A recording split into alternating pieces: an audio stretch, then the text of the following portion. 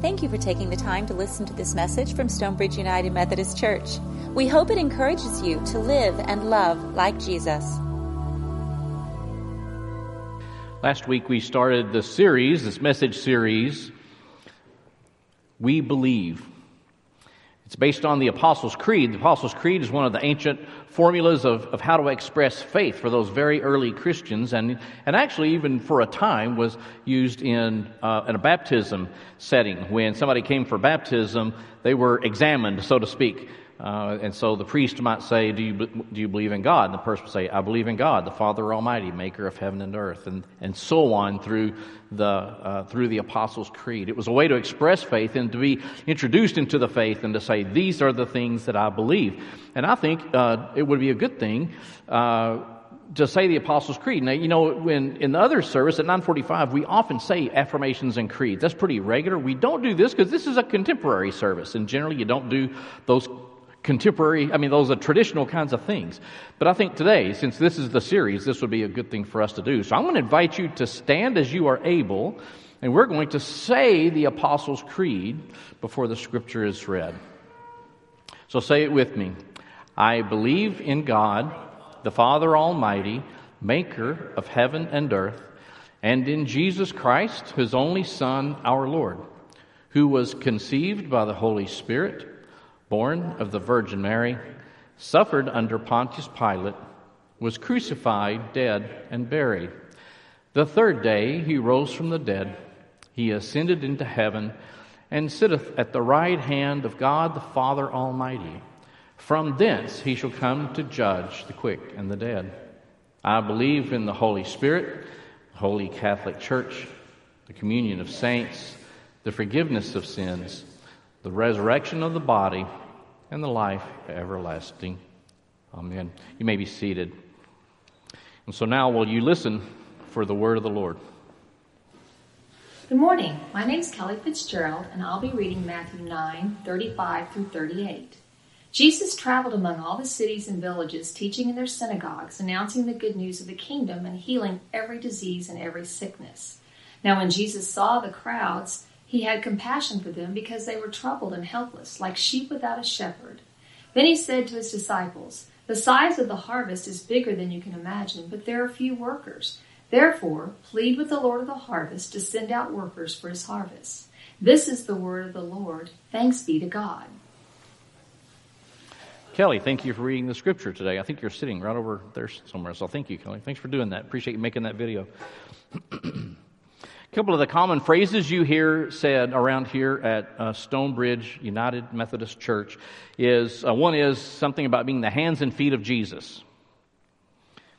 Another one is to live and love like Jesus. Obviously, we think Jesus is pretty important. And that's kind of that's what we look to say, that's what I need to live like. To be the hands and feet of Jesus, to live and love like Jesus. So this week and next week, we're looking at Jesus as reflected in the Apostles' Creed. And so this week, today I'm going to be talking about Jesus on earth, and next week it's going to be Jesus in heaven. Now, that's an artificial distinction to make. You can't really say, sometimes Jesus was human, sometimes he was divine. No, it was all together all the time. But this is just an effort for us to kind of highlight the humanity of Jesus this week, and then next week kind of highlight the divine nature of Jesus in the message next week. So that's what we're doing. So we believe that Jesus was fully human. Well, what does it mean really to be fully human? What is fully human? Sometimes you hear that. You'll see things posted on Facebook or other social media sometimes about becoming fully human. What does that really mean? And what's our reference point for that? I mean, there's a lot of talk in our culture about things like, living up to your potential, about self-actualization. Now, I'm not knocking those things, but I'm saying if the challenge to those is if that means the reference point for humanity is me, us. And so it doesn't take very long until it's kind of a closed loop. I mean, and what does that mean to be fully human, to to live up to your potential, does that mean that all your bills are paid, you've saved enough for retirement, and you're healthy and you have good relationships? Is that living up to your potential? Is it having no pain in your body even as you age? Is it having success at work, being promoted throughout your career, and you're doing well and you're doing great? What does it mean? I mean, and so if the self is your only reference point, well, it just becomes this closed loop of always trying to achieve the next thing. There is a Christian view that's expressed in the Bible of what it means to be fully human, and that is to be conformed to the image of Jesus. Now, you can find these in scripture passages like Romans 8:29 and Colossians 3:10, where it says it pretty straightforwardly, to be conformed to the image of Christ. That our lives would be aligned with the teaching and example. That we would truly look to Jesus, who in Hebrews it says is the pioneer and perfecter of our faith, and to model our life after that. That our attitudes and actions would more and more look like the attitudes and actions of Jesus as we read about it in the Gospels. Irenaeus was a bishop in the 2nd century in what is now Lyon, France area, and the thing he said about this was, "The glory of God is a human being fully alive." Gregory of Nyssa was a bishop in the 4th century, Bishop of Cappadocia. In a sermon, he called for slaves to be seen as fully human in the light of who Christ is, and to treat slaves as equals. I'll think about that for a second. The 4th century, that's back in the 300s. That was a long time ago. We know a little bit about history, right? And we know how slaves were treated in pretty much any society and culture that long ago. I mean, this was a bold statement for Bishop Gregory to say, treat those slaves as equals. Even though they maybe haven't achieved as much as you have, they didn't go to the schools you went to, they may not actually have a home to live in, they may be really different than you, and yet treat them as equals in the light of who Christ is. Well, let's consider for a second Jesus' disciples. What a motley bunch of people that was. So you had Peter, the rock on whom I will build my church, Jesus said of him, who became the most prominent and influential disciple of the 12. Do you remember what his occupation was? Fisherman. He was a fisherman. Okay, back in the day, where would a fisherman rank on society's scale? Yeah, kind of low. Also in the group was a guy who was pretty smart. He was pretty good with numbers. And so ultimately they said, well, tell you what, you take care of our accounting. His name was Judas. He betrayed Jesus. Then you had a couple of guys this is just interesting. You have Matthew, who is a tax collector. Remember tax collectors, when the Bible talks about a tax collector in the New Testament, that means someone who lives in the homeland of the Jews, which today we call it the Holy Land. We take tours there. In that region, you had the Jews living, but the Romans, right, had taken over. The Jews weren't running their own show. They weren't making their own decisions. The Romans were doing it.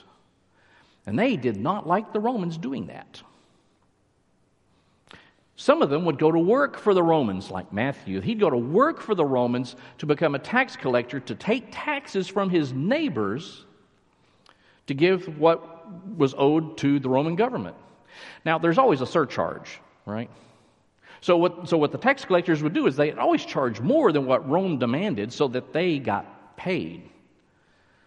And some of them became wealthy on the backs of their neighbors. So you had Matthew.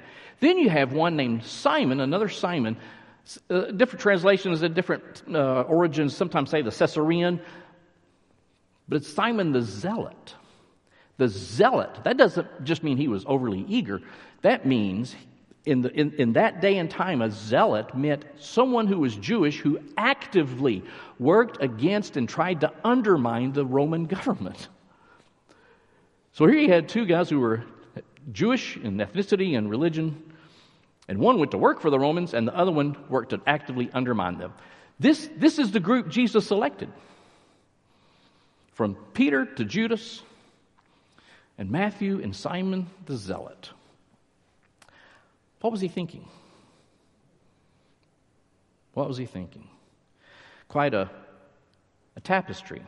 We've talked about tapestry, that sometimes there's all kinds of things that are in a tapestry that as it's being built, it may not make sense. Eventually the picture emerges. Quite a tapestry of disciples there. So it's clear that being fully human doesn't mean being perfect. It doesn't mean having your act together. It doesn't mean all those things. So Jesus, when you're looking at the Gospel of Matthew, one of the signature teachings of Jesus was the Sermon on the Mount. That's chapters 5, 6, 7. In chapter 8, Jesus starts on what I call his teaching and miracle tour, that he travels, and everywhere he goes, he encounters people in tremendous need. And he'll say, the kingdom of heaven is here. And he'll give sight to the blind. He'll make sure someone who's been outcast in their community is brought in. He's always helping to restore the humanity of the people he encounters. Every step of the way. So you get to this piece then late in chapter 9 that Kelly read just a little bit ago. And he makes a statement, plead with the harvest is plentiful. Plead with the Lord of the harvest to send out workers. There's a lot of need out there. We need people to go. Now, some of you have probably heard in some leadership material talk about vectors of influence. This idea that you influence this number of people into kind of an expanding array of folks through time. But the idea is if you can help build the capacity in other people to do that, well, now all of a sudden you expand your reach exponentially, right? I mean, that's what Jesus is doing. Jesus has done his own ministry. He's praying. We need more of these folks doing these things. And so in chapter 10, Jesus sends the 12 disciples out on a mission. He says, as you go, make this announcement. The kingdom of heaven has come near. Heal the sick, raise the dead, cleanse those with skin diseases, and throw out demons. Which is exactly what Jesus has been doing since the beginning of chapter 8. He's not saying, well, you guys don't have your act together yet, so we're going to hang on. You need more training. No, he says, no, we got to go. Because there are people in need out there. I guess maybe said another way, Jesus was saying the kingdom of heaven has come near. And this is what it looks like, that you are restored. That you are restored to health. You are restored to belonging in the community. You are restored to life. You are restored in your relationship. That's what the kingdom of heaven will look like. If you did a Venn diagram, it'd be really, really simple. There'd be two circles here. There'd be the circle of the kingdom of heaven, and then there'd be the circle of the world. And Jesus is saying to his disciples, you see where they overlap? That's where I need you. That's where I need you. Well, let me talk about Jesus' miracles for a second. You have to account for Jesus' miracles, right? The things that he did. Some of them were pretty remarkable of what he did. All of them, every single one of them in the Gospels was done to benefit a person or a group of people. Every single one of them. Well, there was one exception. I'll come back to that in a second. That he always did things that were miracles to help another person. I know you're wondering about the exception. So the exception is the time that Jesus was in Jerusalem early in the day, and he was hungry. He saw a fig tree, and he goes to the fig tree to eat, and it had no fruit on it. And he cursed it, and the fig tree shriveled up and died. The one time Jesus used his power in a destructive way. And so you think, well, what in the world? Well, You got to always remember the context, right? You got to always remember what else is going on. This happened in the time frame that would have been what we call Holy Week. Jesus had the triumphal entry into Jerusalem, what we call Palm Sunday. He had turned over the money changers in the temple area, made a few people mad on Monday. Tuesday, he sees this fig tree and he curses it. Now, every time in the Gospels that Jesus talks about fruit, he is talking about bearing fruit in your life. For people of faith, are you bearing fruit? Are you blessing others in the way that God has blessed you? Are you witnessing to God's goodness and glory? Are you bearing fruit with your faith in your life? So this is a metaphor that there is a judgment coming for those people of faith who don't bear fruit, who don't bear any fruit. Everything else is to help people. And Jesus never used that healing power for himself. There were opportunities when he was tempted in the wilderness. Well, for that matter, when he was hanging on the cross. He could have used his power, and he did not. He used healing power, miracle power for others, to restore them.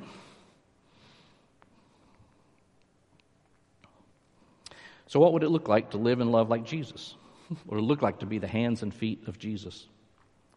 So, like I said, the Apostles' Creed was something that happened in baptism, right? Well, when we do baptism, there's in the baptism liturgy that we use, there's a question that gets asked of those being presented for baptism.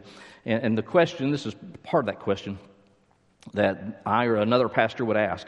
Do you accept the freedom and power God gives you to resist evil, injustice, and oppression in whatever forms they present themselves?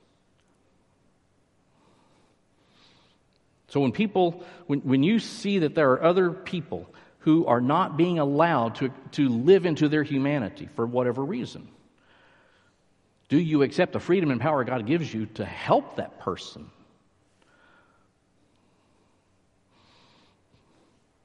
When you see someone else not able to live up to their full humanity for whatever reason, are you willing to accept the power and freedom God gives you to help out that person and to restore them?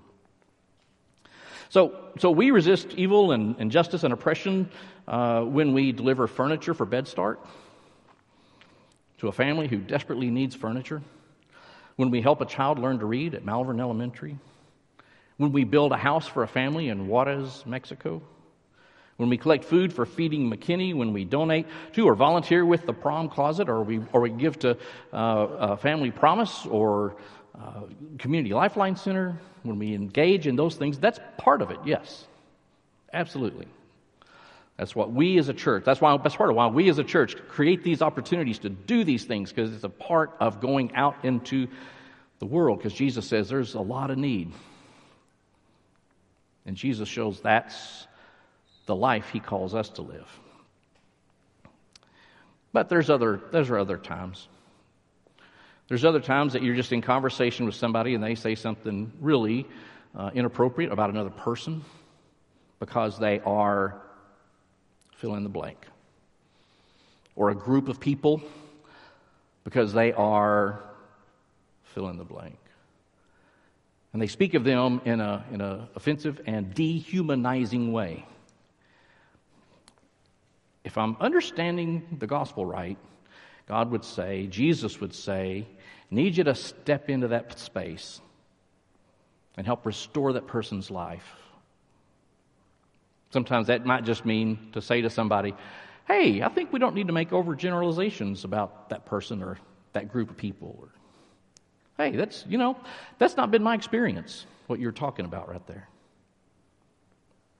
It's without any kind of resistance, people are just going to keep saying it. They're going to keep thinking it. I'm not saying you have to get in their face. I'm not saying you have to challenge them to a fist fight.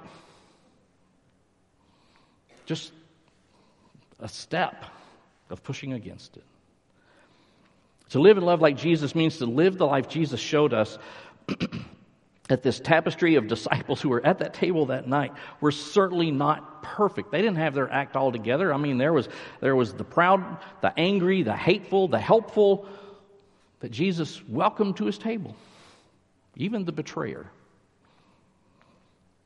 So Jesus invites even the likes of you and me to come to the table, to take the bread and the cup, so that nourished by that meal, we can be changed people to go out in our full humanity with Jesus as our example. Hebrews says the pioneer and perfecter of our faith.